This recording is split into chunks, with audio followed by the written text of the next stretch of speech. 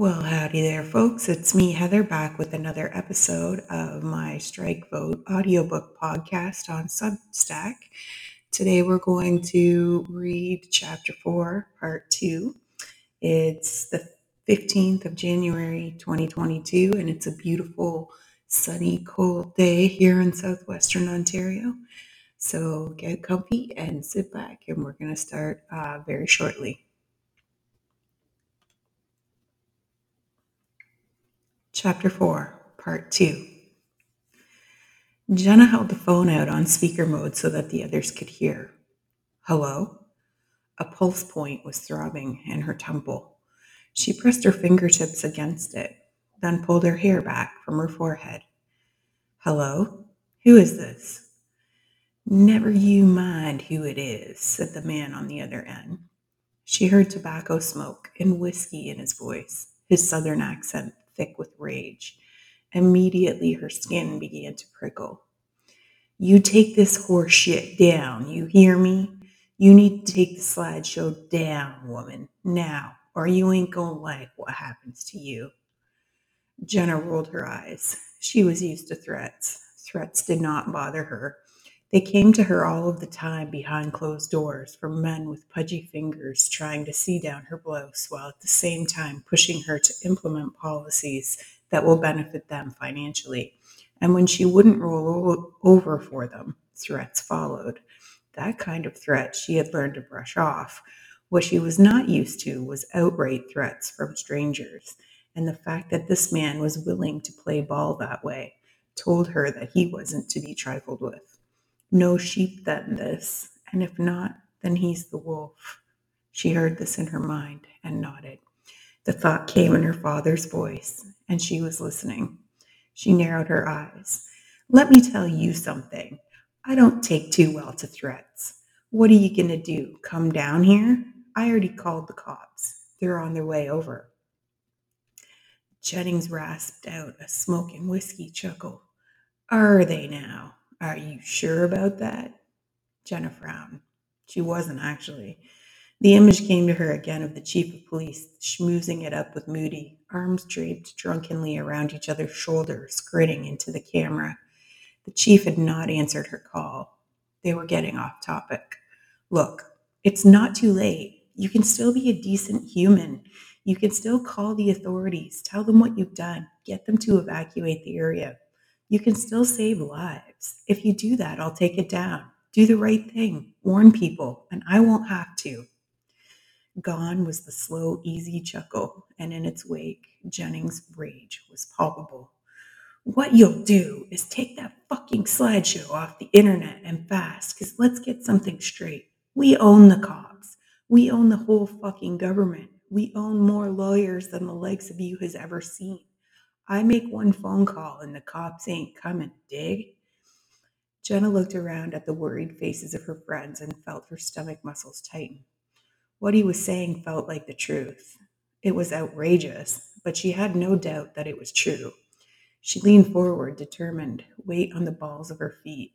She had gone into her runner stance, shifting her weight back and forth, ready to move, ready to fight. She shook her head. Nope, no way am I putting up with that. She squared her shoulders. Listen, you piece of shit.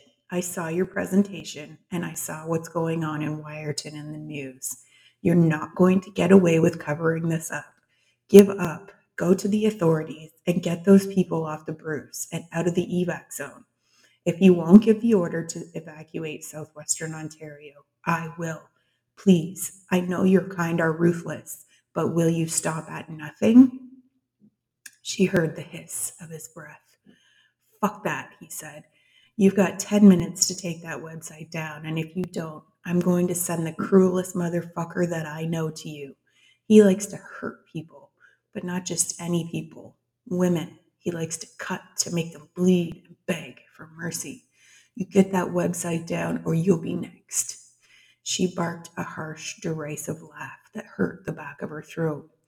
There was a knot of fear back there. There was no denying it, and that laugh had scraped against it, hard.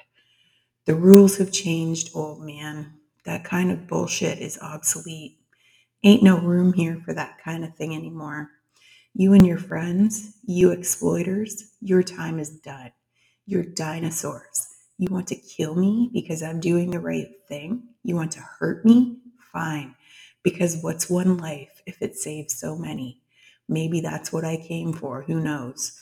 The point is, I'm not afraid of you, and I'm not taking down anything. Silence on the other end. After a long while, the man spoke. You think I'm fucking joking? His voice was soft and somehow intimate. She felt the hair at the nape of her neck stand on end as though he was breathing the words against her skin. You want to fucking dance? You think you can take me on all by yourself? You know what? Fine. It's on. I'm going to tell him to cut your tits off. You like that, bitch? You want to fuck with me? You better be ready to die. The man slammed the receiver down so hard it clanged in Jenna's ear. There was a loathsome feeling on her skin as though his hands had physically been on her flesh. She looked at the phone, now limp and quiet in her hand, then slammed it on the desk like something poisonous. She hugged her arms across her breasts. She couldn't help it. She felt cold. She felt her eyes fill up with tears, and when she blinked, it spilled them. Mary came and faced her, rubbing her hands up and down Jenna's arms.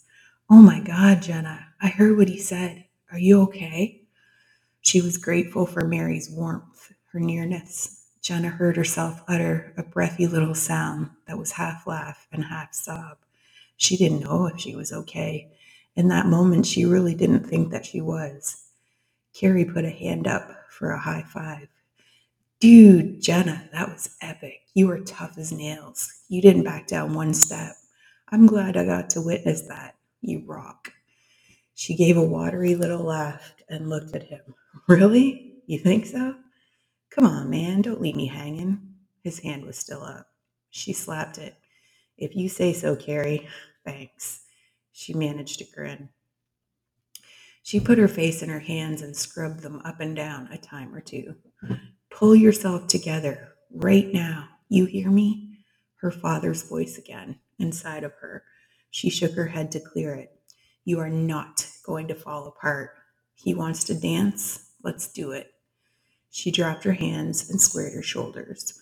Whatever came next, she was resigned to it, but she was not going to put up with threats like this one. She would not.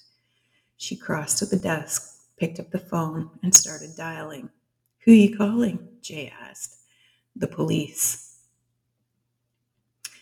Jennings slammed the phone down, then turned to face his daughter, who regarded him calmly from her desk. Do you think we should call Beatrice Fillmore? Have that bitch deplatformed? Beatrice could do it. Take her next to no time. Her and her technocrat buddies own those platforms. Cynthia dabbed at her lip gloss. Jennings thought about it. Of course Bea could do it. That's obvious. But Bea's Cochran's cousin. She'd be nice as pie to me on the phone, but then as soon as she'd hung up, she'd call Cochran and tell him what you did. He chewed it over a little longer. Let's hold off on that for now. Send the fox. That little slut thinks she can take me on. Get a hold of Doucette, find out where she is, and send him there. Cynthia arched a brow and yawned, then turned her attention back to the filigreed silver compact she was using to hide the damage that his hand had done to her face. She narrowed her eyes felinely in the mirror, saw a tiny hint of satisfaction showing in her own eyes looking back at her. Then she swept a delicate ivory powder along the side of her face to hide the red mark. I know where she is. She's at the municipal offices of a town called Mount Bridges, and I already called Doucette. He's already on his way. I sent him out an hour ago. Jennings nodded, a glint of something ugly in his eyes. Good. Find out who we know down there and get him on the cops. I don't want one goddamn uniform showing up at that building for the rest of the goddamn day. We need to buy the fox some time. Cynthia thought for a moment, then said, Fallon. Fallon runs the ring down there. It's where his plant is. Cochran set that thing up for him, that award. Presentation is today. He's on his way. Jennings nodded, held out his hand. Give me the phone. I'll call him. Cynthia smirked. Snapping the compact mirror closed, she put through a call to Fallon and handed her father the phone. Andrew Summers was shaking. He sat hunched in the utilities room with his back against the furnace, knees hugged tight to his chest.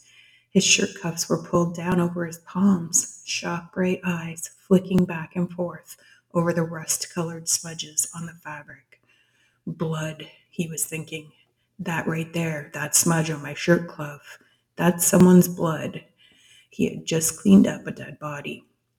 He replayed Cochran's voice, wryly amused on the intercom. There's a mess in the boardroom, he had said. Summers could make some good cash. Summers had walked into that boardroom and smelled the stench of death, gunfire, and blood. His stomach lurched at the recollection, and he'd wondered if he'd ever get that smell out of his nose again. Everybody else from the flag board had gone, and he hadn't blamed them.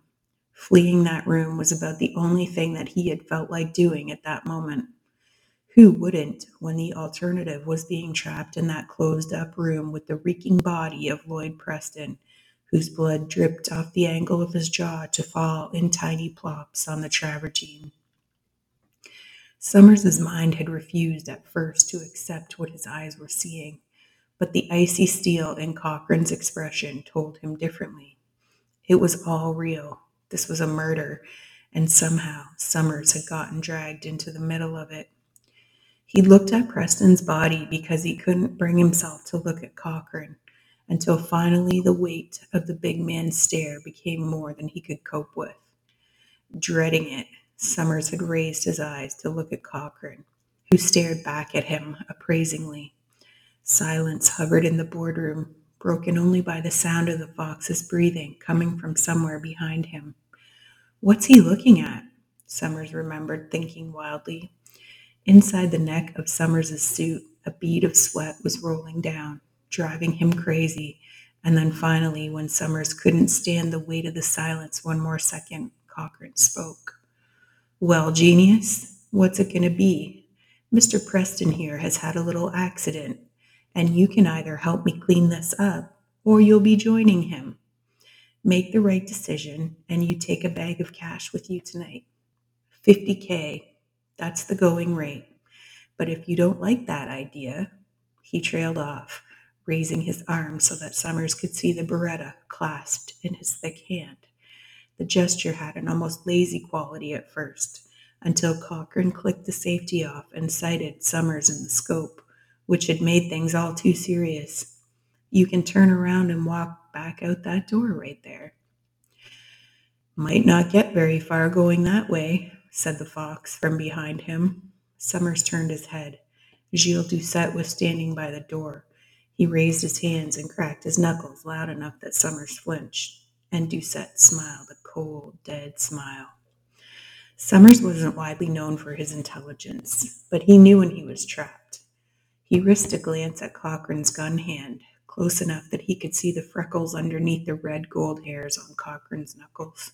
Summers swallowed thickly, then he sighed.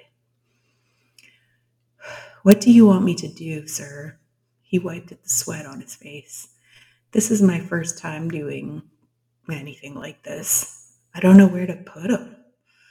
Cochran laughed, but it was an ugly sound. Some of my associates are coming to take him away. All you have to do is help Mr. Doucette here, get him out the door and to the parking lot, and load him in the trunk. Then come back in here and clean this mess so that my boardroom looks as good as new again. Cochran jerked a thumb towards the boardroom door, where gobbets of blood and brain had stuck to the mahogany. Some had even slid a little, leaving a drying trail of gore behind them. Summers realized dully that if he was really going to do this, to destroy evidence at a murder scene, then God help him, it was better to get to it before it dried. He nodded in resignation, then looked at Doucette. The two of them would have to carry Preston together. If that was the case, then Summers wanted the feet. Squatting, he rocked up one of Preston's wingtips under each of his arms, and then looked up expectantly. Doucette rolled his eyes. Sure, give me the heavy end, he muttered. Doucette bent down and hauled Preston up by his armpits. Then the two of them half dragged, half carried his body towards the door. In all my life, I will never forget the way that man's body sagged and swayed like so much lifeless meat, thought Summers, sitting on the utility room floor. He was crying a little. He couldn't seem to stop himself. He took another swig. It helped a bit. After they'd loaded Preston into the trunk of a black sedan, Summers watched it roll out of the parking lot. Beside him, Doucette rubbed antibacterial gel into his hands. Thanks for offering some to me, Summers thought bitterly. And then the fox's cell phone rang. Hello? The fox was listening to someone on the other end. Summers was close, but not close enough to hear what was said. He had been able to tell that it was a woman's voice, possibly Cynthia Jennings. What's she look like? She fat? I don't like the fat ones. Summers heard Doucette say this. He heard a blip sound from the fox's phone. He held it away from his face and looked at it, and Summers saw the picture of a smiling dark-haired woman pop up on the fox's screen. A hungry glint came into Doucette's eyes. She'll do, the fox had grunted. I'm on my way. The fox hung up the phone and lit a smoke. There was a moment of appraisal as Doucette looked at Summers, holding him with his gaze. You ever tell anyone about what we did, it won't be Cochrane you gotta worry about. It'll be me. You want that? Nope. No, sir, I do not. Rule number 1, you don't say shit about what goes on at Flag. And if there are any other questions, please see rule number 1. Summers kept his eyes trained on a point slightly to the left of the fox's face as he said this, then gave a small nod and a quick salute. Doucette smirked. Good enough. Doucette took another long pull off his cigarette, then slowly and deliberately ground it out under his boot heel. He turned, climbed into his black Range Rover, and took off, leaving Summers feeling very sorry for the dark-haired woman who had been in that photo. The man was terrifying to be around. Cynthia had sent him somewhere. Summers had figured that much out. And whoever the woman was, Summers wouldn't want to be in her position for anything. Not with that hungry glint in Doucette's eyes. Once he was gone, Summers had resigned himself to following Cochrane's orders. He went back to the boardroom, spent an hour on his hands and knees, and cleaned up the mess. Somehow he got through it. The everyday ordinariness of cleaning products like Windex and Pledge added to the surrealism because a part of him still could not believe that the substance he was using them to clean up was actually someone's blood. When the boardroom was clean, he inspected the path they'd taken the parking lot, wiping up all the bloody drips. Afterward, he sat back on his haunches, beat, and dropped his weary face into his hands, scrubbing at his eyes.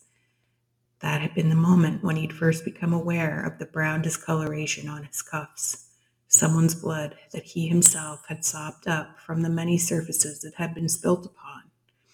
I should have rolled him up, he thought, looking at his sleeves again, which made him shudder. A black leather bag fell on the ground beside him. Summers could see through the open zipper the bundles of cash it contained, but he couldn't bring himself to raise his face. Beside him, Cochrane turned on a heel and walked away. Summers watched his boots recede, and after a while, Summers picked up the bag and took it to the utility room. It was beside him on the floor, along with his intercom radio and a bottle of rum he had commandeered from the hospitality bar. He swigged deeply, a long hiss escaping his lips as the alcohol burned its way down his throat. When he closed his eyes, he saw again the way that Preston's head had lolled when they were shoving him into the trunk of the sedan, and Summers had to swallow to keep from retching. Fuck it, he thought, and tipped the bottle back to swig some more. Anderson sat in his cubicle with the whole world literally and figuratively crumbling beneath him. After the disaster in the boardroom, he had retreated here, into the same space where he had prepared the presentation just a few hours earlier. He'd been so optimistic then, thinking the things he had to say would make a difference, prompt them to act, to save people's lives. He'd been a fool. He'd come back here, defeated, and sunk with a whump into his chair, his legs, like his deflated hope, collapsing. All his work, his careful preparation, the way he'd presented the solution he had proposed, his naive optimism that they would do the right thing and save lives. But they hadn't. And now the millions of people who lived in the evac zone were going to die. It had never even crossed Anderson's mind that Cochrane and his friends would let them. He'd been so blind. Like a cut flower on a hot day, he had wilted when he realized they would not be telling the authorities about the danger. His chance to establish himself as a man the company could depend upon had evaporated. But this was not even a blip on his radar. The lives that would be lost, the catastrophic damage to the lakes, the world's fresh water supply. These things were all that he could think about. In the boardroom, these thoughts had ballooned to life inside of him, then shriveled down again when Cochrane made his position known. But then Lloyd Preston had stood up. Bitterly, Anderson recalled his brief and short lived flare of hope. Yes, he thought. Yes, Preston. Because while in that room, Lloyd Preston had been a laughingstock. With his penchant for booze and lascivious women, he was still a major player on the world stage. He was a UN ambassador. He was connected. And Anderson knew that Preston could make people listen to what he had to say. But Preston was dead now, and Anderson knew that his hopes were defeated. He felt the tears well in his eyes. He'd never felt so hopeless in his life. He'd made the biggest mistake of all, broken the first rule that his father ever drilled into his head. Stephen Arthur equated life to a poker game, and never underestimate your opponent was his mantra.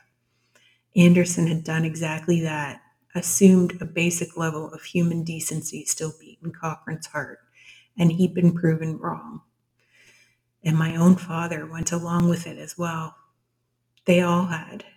Every person in that room had made the decision to play ball with Cochrane, valuing themselves and their wealth more than the lives of all the humans living in the evac zone, in what Anderson had hoped would become the evac zone, but which was now evidently just going to remain the non-evacuated zone before it sank into the water like Atlantis and the people died, while Cochrane and his friends sat and waited to see what was left that they could profit from. The wrongness of it seared his heart. He looked out the window where a ray of sunlight slanted in through the leaded glass, trying to visualize what it took inside a person to live their life like that. The kind of cold-bloodedness he had just witnessed was how Cochrane and his friends had gotten all their money in the first place. It was how they kept their wealth accumulating, how they built upon it. Cochrane was rich as shit. They all were. They didn't need the money they were making from the fracking. They already had more money than you can spend in 10 lifetimes, each of them, and still they wanted more. They were like machines with open metal maws that chewed and crunched through the planet's land and resources, turning what they swallowed into liquid cash. And the more they swallowed, the less there was for everyone else, and the larger their metal jaws became. Today they had shown that it wasn't just land they were willing to chew through and destroy. It was people. Millions of human souls viewed by Flag as expendable, a price they were willing to pay to protect themselves from getting caught. Anderson had known they shouldn't have been fracking around the lakes. Of course he had known that. But the motivation for that, at least, he had understood. A few 100,000 years of churning water, grinding rocks to settle deep beneath the sand, taking all that rich aquatic life down with it, had produced some really good quality natural gas. That was a resource that was very attractive, primed for exploiting. And Anderson could see how in some ways it had been inevitable that Flag would go after it. But it hadn't been worth the cost. He could see that now. The basins of rock that held the lakes, cradling them like the chalices of the gods, had been fractured, and no amount of money was worth tampering with something so important and so beautiful. But Flagg had sent the drills down into it. They had broken it, and Anderson had been a part of it. He shook his head.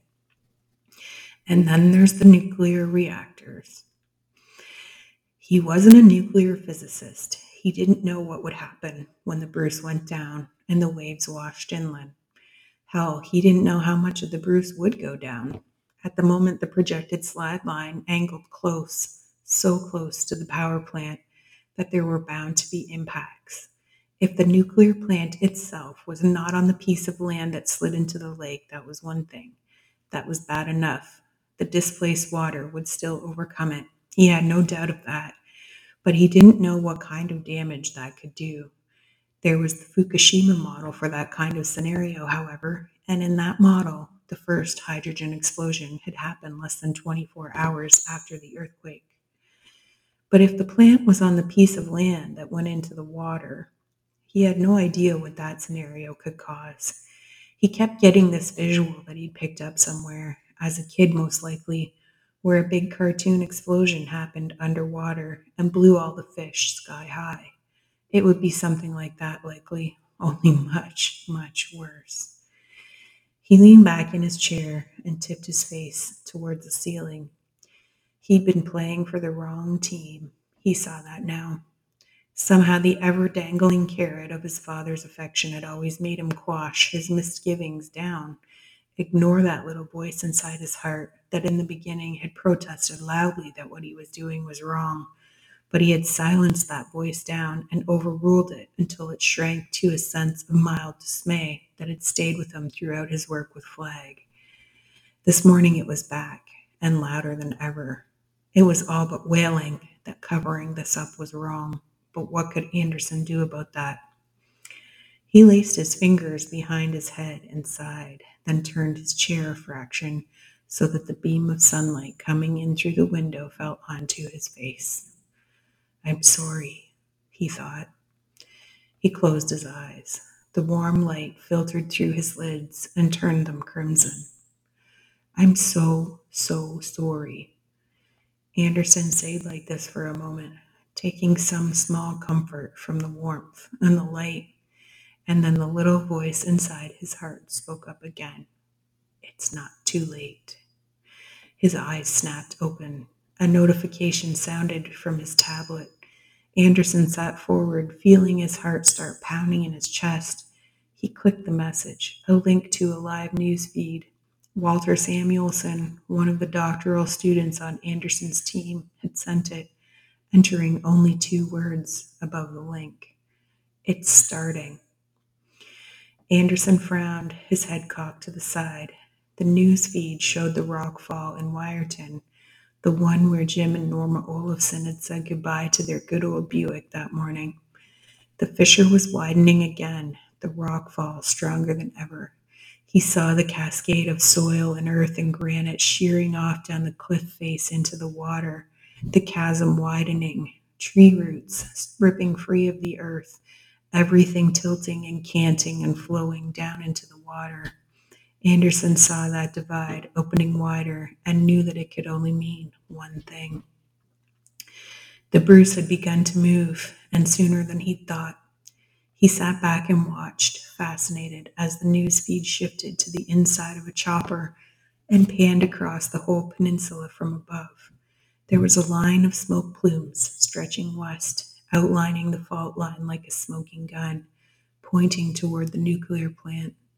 Fissures could be seen bisecting the landmass, beginning the process of severing it entirely.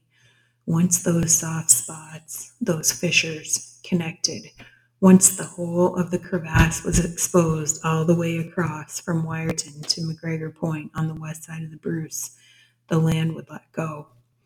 This was very, very bad. His mind scrambled to recalculate. If the Bruce had slipped this far already, that meant the rest of it could go at any time. They're standing on a time bomb, he said out loud. There was a small crowd of trapped motorists being held back from the rockfall on the far side of the divide by a handful of frazzled-looking police officers. Anderson looked at their faces and knew that they were all of them doomed.